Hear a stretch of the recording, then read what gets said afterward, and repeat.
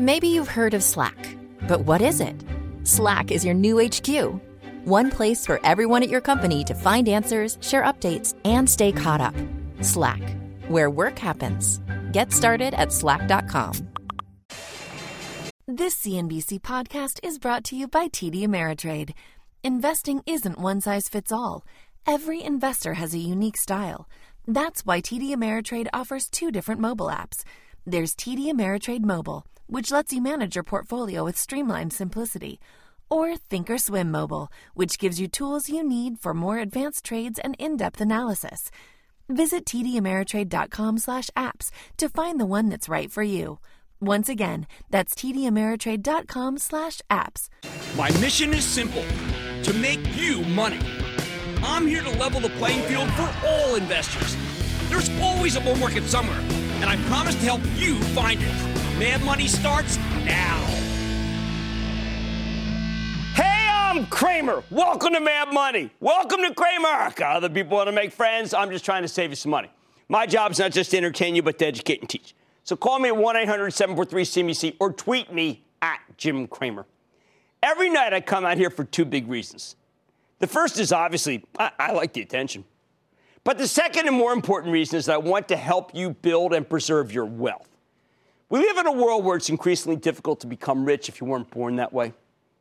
And love it or hate it, I believe that the stock market is the best ladder we have in this country for social mobility. There are millions upon millions of people in this country, but there simply aren't that many jobs that pay you a salary fat enough to actually make you rich. Even if you're a total cheapskate and save nearly every single penny you earn. The truth is, if you want to become really wealthy in this country, unless you're born with a silver spoon in your mouth, that means planning your financial strategy for an entire lifetime. Even if you don't have a super high-paying job, as long as you can save a decent chunk of your paycheck and then invest it wisely year after year, you can make your wealth grow to the point where you become, if not filthy rich, then at the very least, financially independent. Meaning you don't need to worry about your job security or where your next paycheck is going to come from. And you'll be able to retire easily without the need to rely on Social Security, which, for all we know, might not even be around when some of our younger viewers hit retirement age. That's why tonight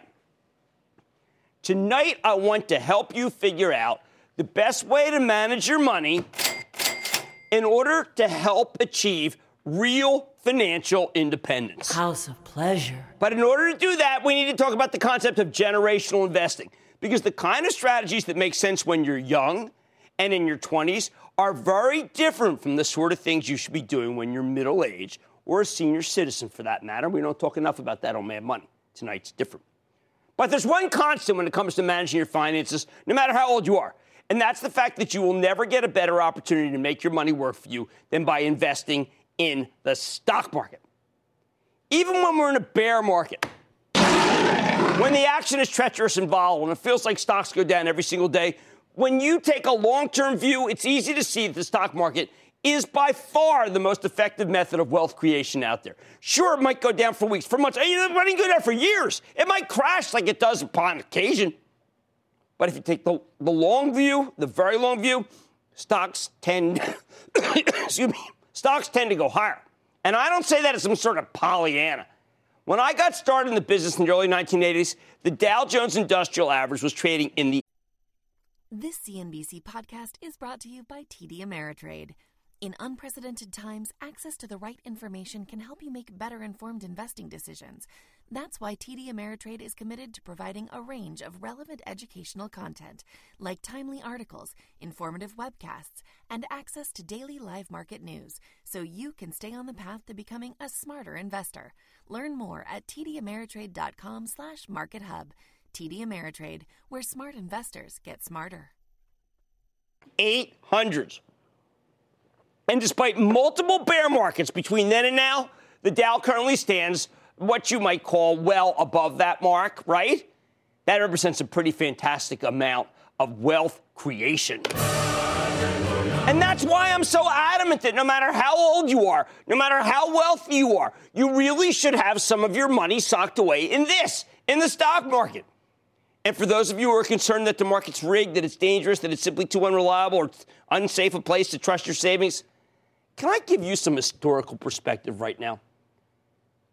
If you go all the way back to 1928, that's right, before the great stock market crash that preceded the Great Depression, through the end of 2014, the average annual return for the S&P 500, including dividends, is about 10%. Show me an asset class with a better average return. You can't do it. Stocks aren't just the best game in town. They're the only game in town if your goal is to grow your wealth. Now, for some of you who want to get rich quick rather than get rich carefully, see what I did there? That 10% average annual return for the S&P 500, I know, may not seem like such an impressive number. Some of you are probably saying, well, thanks for nothing. Wait a second. You're wrong. You're just wrong. Forget the fact that it's more than double what you can even expect from a 30-year treasury. Or it's certificates of deposit. I mean, they earn you next to nothing. Let's examine that 10% figure in absolute terms. When you're taking a long-term view, which is what we're doing tonight, meaning planning for your entire lifetime, racking up a 10% return from a simple, inexpensive S&P 500 index fund, which you know I prefer, starts to seem pretty darn impressive. Sure, the market's going to have its up years and its down years, but over a long enough time frame, that 10% figure, including dividends, has held pretty steady. But to really understand the value of an asset class that tends to give you a 10% return in the average year, you need to view this number through the lens of what's known as compound interest. Sometimes I'll talk about this as the magic of compounding. Think of it like this. If you invest $100 in the S&P 500 and it gains 10% in the first year, then you've got $110. After another year of 10% gains, you've got $121. A third year of the same gives you $133. The gains keep getting larger and larger because each year you're making additional money off the previous year's profits. Eventually, with a 10% average return, you'll double your money in roughly 7 years. Now, for those of you who are really young, right out of college, waiting 7 years to double your money, I know, it seems like an eternity. And listen, I've got more risky ways of growing your capital faster if you stay tuned. However, the truth is that as you get older, an investment that can pretty consistently, take your money up in 7 years' time and double it, well, I'll tell you, it just becomes pretty incredible. That said, the magic of compounding works best the younger you are, because that means you have more time for your money to grow. Yet, sadly, young people are the least likely to be impressed by that kind of steady capital appreciation. That's why acclaimed economist George Bernard Shaw famously said that youth is wasted on the young. Okay, he wasn't an economist, a good writer, though. So let me do my best to make these numbers sound more impressive. I'm going to walk you through it. Suppose you're 22 years old and you're just entering the workforce. You've got more than 40 years before you're expected to retire. So let's say you invest $10,000 in an S&P 500 index fund right now. And let's also suppose that the next 40 years aren't too different from the last 40 years. In that case, if the average return from the S&P 500 holds steady at around 10%, then in 4 decades, your $10,000 investment will turn out to be worth more than $450,000. That's enough to send multiple children through college, grad school, buy a nice house in most parts of the country, pay for a huge chunk of a pretty ritzy retirement. And that monster multi-year gain, it didn't require any kind of stock picking. It doesn't require you to trade or time the market or even do any sort of research into individual companies, which I know is hard for most of you. You just need to invest your money in a low-cost S&P 500 index fund or ETF. There's some commissions there, and then you wait. Granted, you're waiting 40 years, but $450,000 when you're approaching the age many people retire, it seems a lot more valuable than the initial $10,000 investment you made when you were young and had your entire work life ahead of you to make money the regular way. So please, I'm begging you, think of it like this. A little money saved and passively invested in the stock market is the easiest way possible when you're young to turn into a massive fortune when you're old and have all sorts of additional costs and responsibilities. And all you have to do after you initially save that money is let it sit on the sidelines, ideally in a 401k plan or IRA, so that you don't have to pay capital gains or dividend taxes on your gains. The same logic applies if you're 30 or 40 or even 50, but you get a lot more bang for your buck if you start younger. Which brings me to the bottom line. Even if you don't have time to do homework, the stock market is still the best tool out there for growing your wealth, and thanks to the magic of compounding, the earlier in your life you start investing in the market, the bigger your long-term capital gains can be. And, of course, it's not just not just capital gains, but also dividends. Everything gets reinvested. Let's go to Brenton in New Mexico. Brenton. Jim Cramer, big booyah from the land of enchantment. How are you, sir? I am good. How about you? I'm doing fine, thank you. Hey, general question. Mutual funds and index funds claim minimizing single stock risk. Right. But inherently, though, isn't it fair to say that mutual funds and index funds have other risk that you would avoid with a single stock portfolio? Absolutely. And I think that that's why I always suggest that there be two portfolios. There should be that capital preservation and somewhat appreciation fund. That is going to be, we put that aside for retirement, and that should be in a diversified fund. Prefer to be an index fund. And the rest should be mad money. A sliver of it, though. Mad money, we pick individual stocks. That's why we call the show Mad Money. I don't want the bulk of your portfolio in individual stocks. There's too much single stock risk. But I want you to be able to pick stocks, and I know you want to do it or you wouldn't be watching the show. Brian in Oklahoma. Brian. Thanks for having me. First-time investor. How do you value a one company versus another? Measure their value. Well, we spent a lot of time in Get Rich Carefully talking about that. And what you're really trying to do is measure the future earnings stream. And if you can measure the future earnings stream, you can figure out what you'll pay for that earnings stream now. And what really matters is that if you take a longer-term view, you can get a feel for what that stock might be able to give you for dividends and capital gains. Dividends tend to be for capital, preservation. And then the capital gains is for the appreciation stream. I want you to have a little bit of both. But you've got to be thinking about what a company can earn in the future. That's what dictates stock prices. This show is about helping you build and preserve your wealth. And the stock market is the best tool out there to do that. A lot more mad money ahead, including the four-letter word of the investing world. What it is and why the conventional wisdom about it is all wrong. Plus, I'm not pulling any punches here. What you absolutely must not be doing in your retirement account. And I'm unveiling the rules you need to navigate in a bear market. So stay with Cramer. Don't miss a second of Mad Money. Follow @Jim Cramer on Twitter. Have a question? Tweet Cramer. #MadTweets. Send Jim an email to madmoney@cnbc.com or give us a call at 1-800-743-CNBC. Miss something? Head to madmoney.cnbc.com. Support for this podcast comes from Goldman Sachs.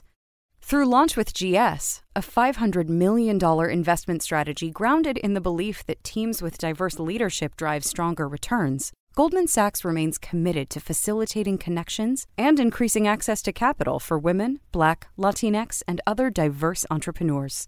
Learn more at gs.com/launchwithgs.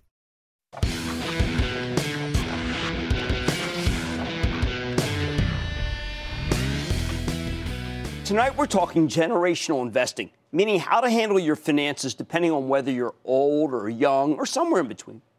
As much as many of us might not want to admit it, the rules in this game can be totally different depending on what age you are.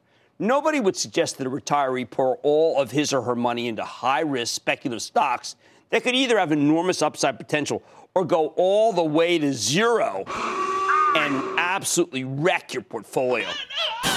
But just because some of this may sound straightforward doesn't necessarily mean that it's obvious or standard, which is why I'm taking the time to go over the really important differences depending on where you are in your life cycle. Now, I always tell you need to have two discrete piles of cash. Your retirement portfolio, which is more conservative and should be invested through tax-favored vehicles like a 401k, IRA, and then your discretionary mad money portfolio, hence where the name comes from, where you can start taking a few more risks with your money once you've already topped out your retirement fund. No matter how old you are, retirement objectives must always come first. I love to play with the discretionary mad money side of things. That's what this show's about. But the truth is that a bet on your retirement is a bet on your own longevity. You want to live for a long time, and you shouldn't have to work your fingers to the bone. That means planning for retirement from the moment you get your first paycheck. Regular viewers here know my rules. no matter who you are, the first $10,000 you invest in the market should go straight into a low-cost index fund or ETF that mirrors the S&P 500. Index funds are a fabulous way to get exposure to the stock market's gains without putting in the kind of time or effort that's necessary that, like what we do around here, picking individual stocks. And hey, if you don't have the time or inclination to pick individual stocks, then all of your stock market exposure can come via the index fund that mirrors the S&P 500. I'm fine with that. There's no reason this needs to be incredibly complicated. But like I mentioned earlier tonight, it's very important that you actually get yourself some exposure to the market because no other asset class can grow your wealth the way equities do. Once you save more than $10,000, that means you have enough money to start a diversified portfolio of 5 stocks. Remember, anything less than 5 stocks in 5 distinct sectors, you aren't really diversified. You take that money and you invest it in individual companies for your retirement portfolio. It's only once you've saved a large enough amount of money for retirement, once you've maxed out on all the benefits of your IRA and 401k plan, if you have one, that we start talking about that discretionary portfolio where you can afford to take more risks. I really want to make this point because a lot of people feel that all I want you to be is in individual stocks. That's just wrong. Index funds and then individual stocks. Now, when you're younger, your retirement portfolio and discretionary portfolio might not look all that different. Younger investors can afford to take all sorts of risks with their money that we old guys simply can't. That's true for a host of reasons. When you're still in your 20s or even in your 30s, if you invest in something risky and it crushes your portfolio, well, you still got a lot of time to make the money back. You've lost your whole working life, basically. You got the whole rest, years and years and years of paychecks. However, if you're approaching retirement and you lose a fortune in the stock market, that's a real problem, and you're going to have very little time to fix it. Which brings me to my first rule of generational investing. Not only can younger people afford to take risks with their money that older folks can't, but for those of you who are in the younger demographic, it's imperative that you take those risks. Now, you shouldn't go crazy and speculate with all of your savings. That retirement portfolio is absolutely off limits. But you should absolutely devote some part of your discretionary mad money portfolio to betting on these high-risk long shots. I know I'm out there saying this stuff, but I believe in this. I'm talking about smaller, less well-known companies with massive upside potential, coupled with enormous downside risk if things go wrong. Remember, this is for the younger cohort. The classic examples here are the development stage biotech stocks, which can fly through the roof if they get a big drug approval or even just a piece of positive data on a drug that's years away from hitting the market.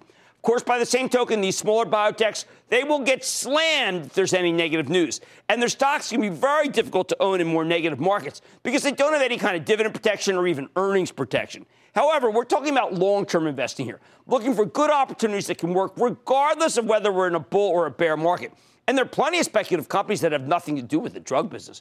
Why do I insist that younger investors speculate, take risks that might scare older people? Because the gains here can be absolutely stunning.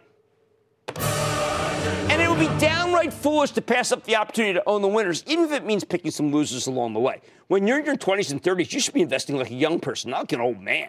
That means taking at least a few kinds of risks. Let me give you an example that sheds light on this situation. When Mad Money initially came on the air way back in 2005, our very first CEO interview was with Dr. Len Schleifer from what was then a tiny biotech company few had heard of. It was called Regeneron. It was trading around $5 a share. At the time, Regeneron was a biotech that had been kicking around for 17 years. 17 years without ever really developing anything noteworthy that could move the needle. Since then, though, this company's become a powerhouse, with the stock taking off into the stratosphere based on the surprising strength of a drug called Eylea, its blockbuster macular degeneration formula, and continuing to roar in a number of other breakthrough therapies that Regeneron's pipeline generated. Fast forward 10 years to the summer of 2015, and Regeneron stock had traded all the way up to $592 before getting slammed by a market-wide sell-off. But for the sake of using round numbers in this example, let's just call it $500. 10 years ago, could have bought Regeneron, speculation, $5, okay? What would happen with that $500 for buying it at $5? How about this? A gain of roughly 9,900%. Not a double, not a triple, not a quadruple. No, Regeneron's a 10-bagger. but you never could have gotten in on that gigantic gain if you hadn't taken a little risk in 2005 and bought a company with no profits, no products on the market, and only the promises of the CEO that things would work out. Of course, Regeneron worked out in a major way, but many similar small-cap biotechs have done nothing or lost you enormous sums over a short period of time or longer periods. Some of them have been kicking around. You won't always be able to identify who's the winners in this kind of space, but that's okay as long as you cast a wide net and speculate using a basket. If you've taken small positions in 10 of these little speculative biotechs, I'd say 9 of them are going to zero. As long as the 10th one was Regeneron, you still would have made a monster gain. This should only be one small part of your diversified Mad Money portfolio, but it absolutely belongs there because the risk reward of trying to find these speculative winners absolutely makes sense when you're young. For older investors, though, speculation is a much more risky game, and I only recommend playing it with excess cash that you absolutely can afford to lose. Here's the bottom line. Remember to speculate while you're still young enough to be able to take the hit if something goes wrong. As long as you're disciplined and it only makes a small part of your discretionary portfolio, not your retirement portfolio, then it's absolutely worth hunting for the next Regeneron without hesitation. Much more mad ahead. I've got the answer to the question on top of investors' minds. Stocks or bonds? The age-old wisdom you've heard is wrong. And I'm about to rewrite the script. Plus the game plan you need to follow when the bear market strikes. And it's the most important piece of advice about financial health I could ever give you. Many of you will have to take action tomorrow. Don't miss this. Stick with Cramer.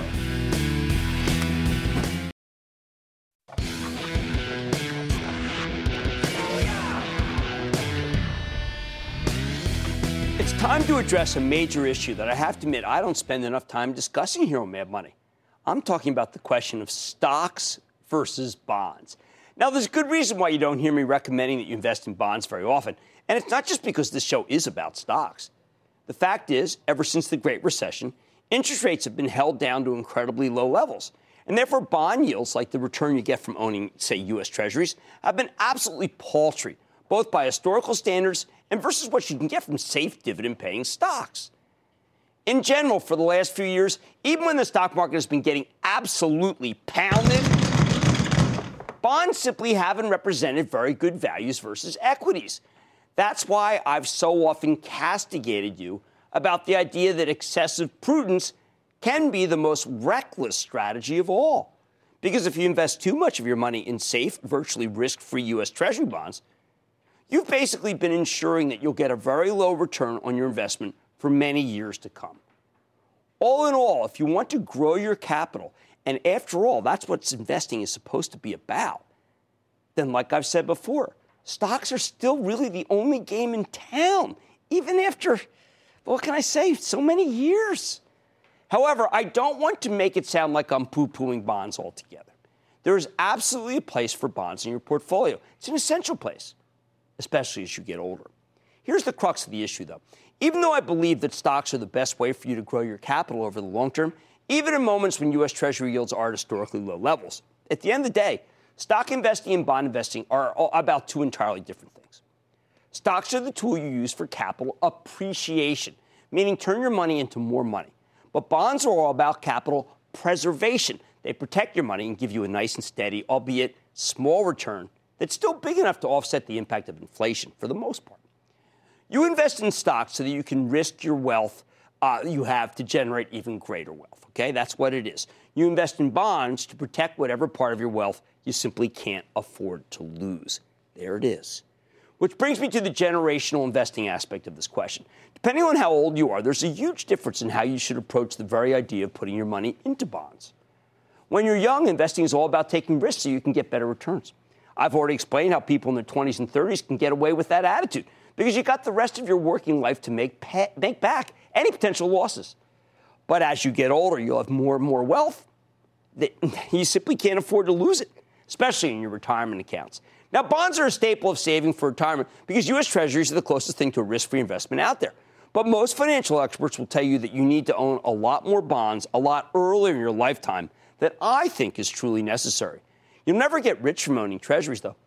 Even if you invest in 30-year U.S. Treasuries, our government's longest-dated bonds with the highest yields, their low returns simply don't produce much in the way of capital appreciation. Let's say, simply for the sake of this example, that 30-year Treasury bonds, let's say they're yielding 3.5%, relatively low level for historical standards. That is much higher than the 2.5 to 3.25% range we saw in the first 9 months of 2015. With that 3.5% yield, as long as you reinvest your coupon payments back into Treasuries, you might double your money in 20 years. Remember, the average historical return for the S&P 500, the benchmark for U.S. stocks, is 10% annually, which will let you double your money in a little more than 7 years. So if you're under the age of 35 and you own a bunch of bonds with the idea that they'll slowly but steadily make you money, see, I think you're being way too cautious. I know it puts me out there, but you know what? I've been around. That's how I feel. Even in your 401k, your IRA, you want to be very heavily weighted towards stocks while you're young, particularly because these tax-advantaged retirement vehicles allow you to avoid paying capital gains taxes or dividend taxes, allowing your gains to compound tax-free year after year after year. I've told you how great compounding is. But as you get older, owning Treasuries, especially your retirement fund, becomes absolutely essential.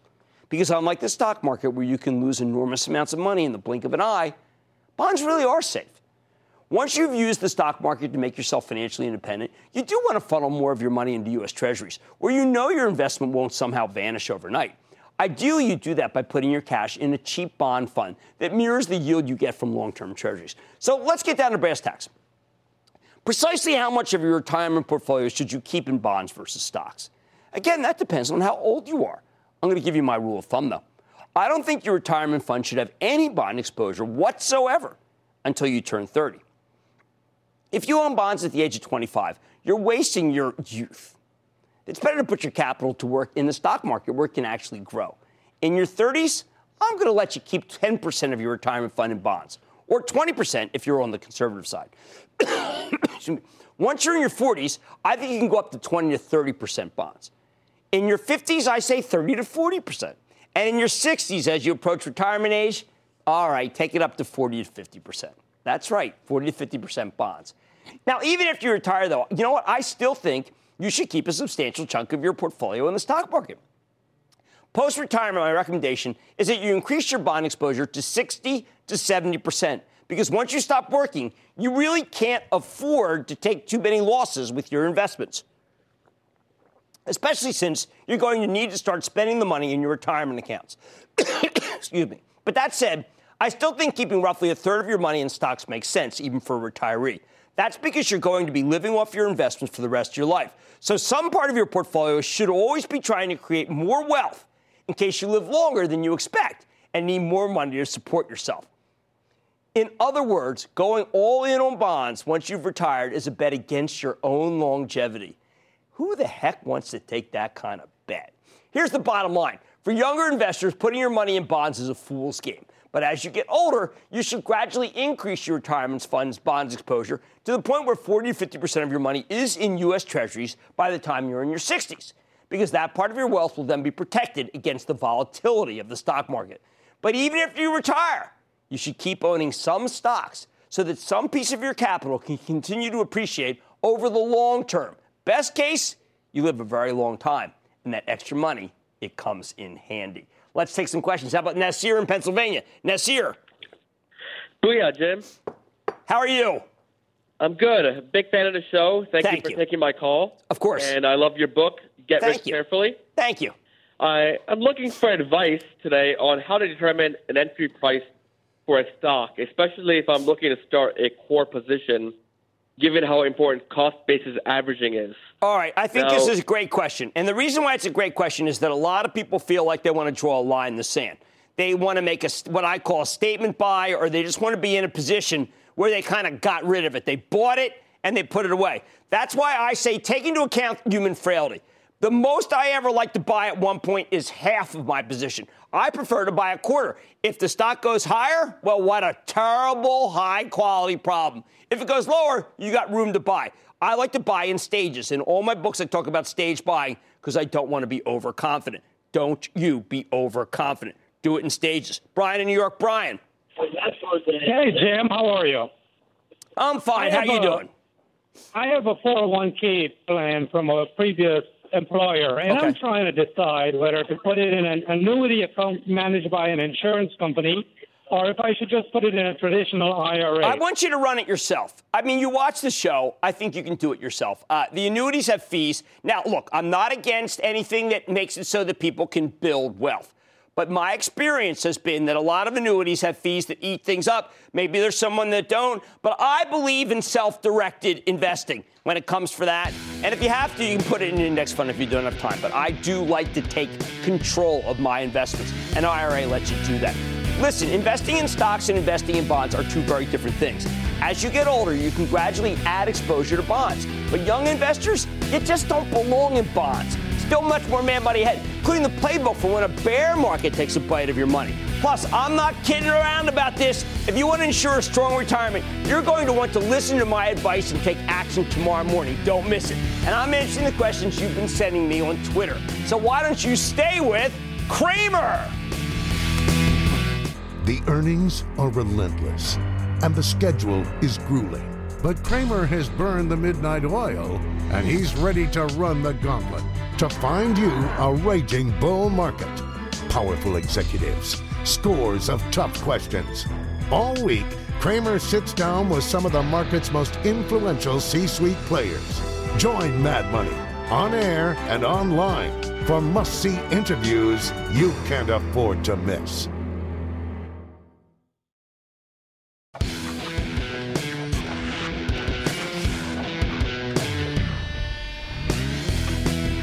Tonight, rather than focusing on the day-to-day vicissitudes of the stock market, I want to help you take a longer view.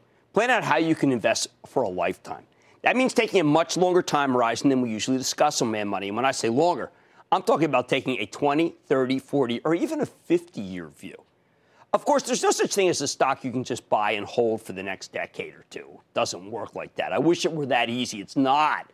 Regular viewers know my mantra. It's buy and homework, not buy and hold. Which means that no matter how confident you are in a company, you need to keep checking up on it on a regular basis. Make sure nothing's going wrong with the story. However, just because you can't pick a few stocks and ignore them for the next couple of decades, that doesn't mean it's impossible to take a truly long-term view. You simply need to zoom out a bit. And when you start examining stocks over a multi-decade time horizon, one thing becomes readily apparent. If you know what you're doing, a bear market can simply be a different kind of opportunity. That's right. When stocks are getting slammed, when they're getting hit everywhere you look, when it seems like the losses will be endless, when the shares of individual companies can't even mount significant rallies in the face of incredibly positive news, definition of a bear market, frankly, you have to recognize that you could be getting a terrific opportunity to pick up some high-quality stocks for the long run into the weakness. Now, understand, I'm not giving you a license to buy stocks indiscriminately into any kind of dip.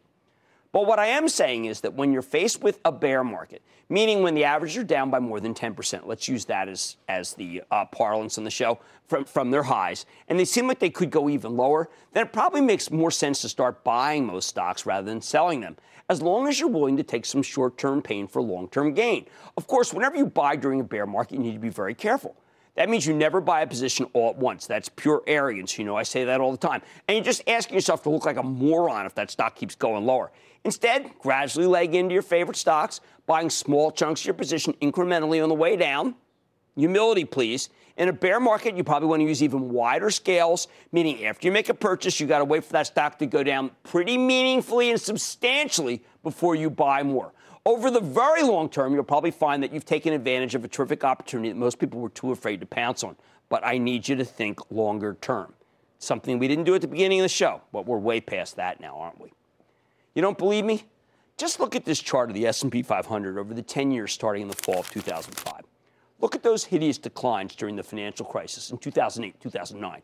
If you use that weakness to very gradually build a position in a cheap S&P 500 mutual fund on the way down, then within a couple of years, you made a killing. Or how about that nasty bear of 2011? We snapped back from those losses even more rapidly. By the way, this is why Warren Buffett always seems so sanguine when the market's getting crushed.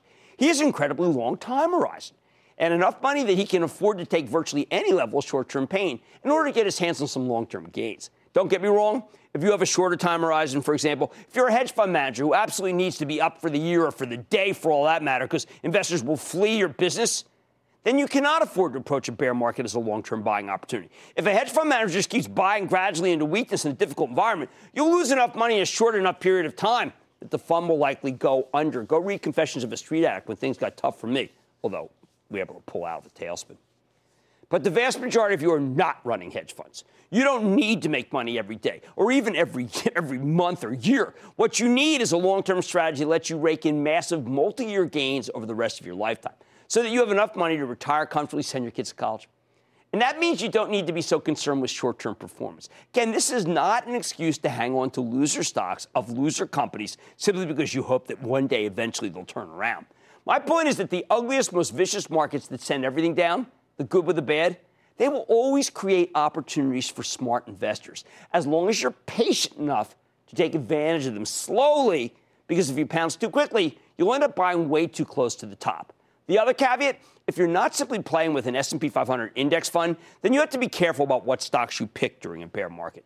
You need to do the homework, make sure you own the stocks of companies that are actually doing well, good balance sheets, or at least the companies that are doing okay, but could do better in a stronger environment. During a bear market, you must absolutely not buy the stocks that are right in the blast radius of whatever's causing the decline. Think the banks in 2008, 2009, oil and natural gas resource plays that started going down literally in the fall of 2014. You don't want to own the companies that are causing the weakness. Instead, you should search for collateral damage stocks that are going down simply because everything is being taken lower by the S&P 500 futures and the ETFs that crush entire sectors. And if you own anything in the blast zone, please don't hesitate to sell. And swap into something that's safer. Oh, one more very important point. If you want to take advantage of a monster decline to do some buying, you absolutely need to have some cash on the sidelines in order to make your move. Otherwise, you'll just be shuffling money between different stocks, all of which are going lower. That's why I'm so adamant that you always have some cash in your portfolio. And the better the market's doing, the bigger your cash position should be. That's right, the better, the bigger. That way, when things inevitably go wrong, you'll be able to use the weakness to buy the stocks of companies you like at bargain basement prices. So here's the bottom line. When you approach the stock market with a truly long-term time horizon, you have to remember that big bear market declines can actually turn out to be excellent buying opportunities, as we've seen since we started the show, as long as you only purchase high-quality merchandise in small increments on the way down. Stick with Cramer. What's better than Mad Money? How about more Mad Money? Follow Mad Money on Facebook, Twitter, and Instagram to go one-on-one with Cramer. Reaction. What other questions do we have? I always tell people you got to start with an index fund because I need you to be diversified. Get more with guests. How do you stay sharp? And go behind the scenes with the most interactive show on television. If you can't explain in 3 bullets why you're buying a certain stock, don't buy it. Follow Mad Money today.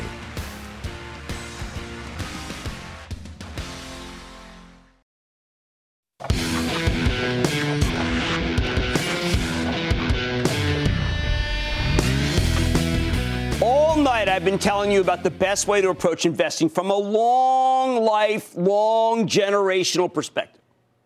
How to manage your money when you're young, when you're middle-aged. Hey, when you haven't you heard 60 is the new 50? And even once you've retired. But there's another aspect of generational investing that I really got to stress here, and that's the need to get your kids interested in managing their own money more generally and learning about the stock market in particular. I say this to parents with children of all ages. While I love the public school system, you simply cannot rely on the public schools, or even these ritzy private schools for that matter, to teach your kids about money. Okay, they can do a bang-up job with English, history, biology, chemistry, physics, calculus, whatever. You want your kids to become fluent in a foreign language? Great. The typical high school can teach you French, Spanish, and more of these fancy ones. They teach you Chinese. However, if you want your children to become fluent in the language of finance, you're going to have to do it yourself. I get the sense that personal finance is viewed as being too simple, too quotidian, so to speak, for most educators to even bother with. It's like beneath them. Your typical high school health class will help kids learn how to put a condom on a banana. But nobody's going to explain why it's dangerous to maintain an outstanding balance in their future credit card bills. And believe me, you can't wait until after your kids go to college to teach them this stuff. Because at most institutions of higher education, students get bombarded with credit card offers that can seem irresistible if they don't know any better. I took down 5 of them. Throw in thousands of dollars of credit card debt on top of their student loans, and they could be in the hole for decades, which in many cases means you, the parents, will need to bail them out. We don't want that. Yet raising financially responsible children isn't just about being a good parent. It's about not getting hit up for cash every month, even when your kids are well into their 30s. That's why if you want your children to learn about money, and what parent doesn't want financially responsible children, then at this point, you need to do it yourself. That means you need to have some long, boring conversations about the dangers of high interest rate debt, like the kind anyone can easily rack up on a credit card, and the need to save money coupled with the power of compound interest for generating wealth, like we talked about earlier. But in my view, the best way to make all this dull personal finance medicine go down is with a spoonful of stock-picking sugar.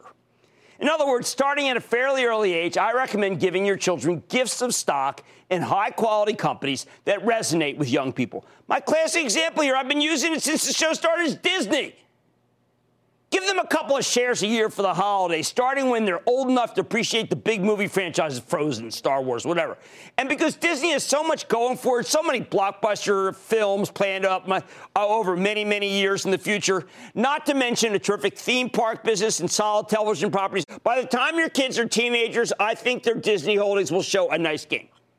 There is no better way to demonstrate the power of saving money and investing in stocks than having your children actually make money in the stock market themselves and follow it along.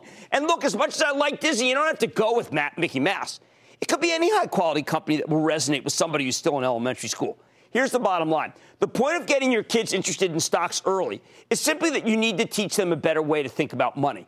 Rather than viewing cash as something to be spent, you want your children to learn that money is something that can be saved and invested to create still more money at the earliest possible age. And look, if you don't want to do this for your children, do it for yourself. Because kids who can manage their own finances are kids who won't be begging you for moolah even after you've gone into retirement. Stick with Cramer. Cramer, you are super. You are awesome. I'm a first-time investor. Thank you for inspiring me to get in the game. Your show is the best. I am so glad you're on TV. I want you to know that you have transformed me. Thank you, Cramer.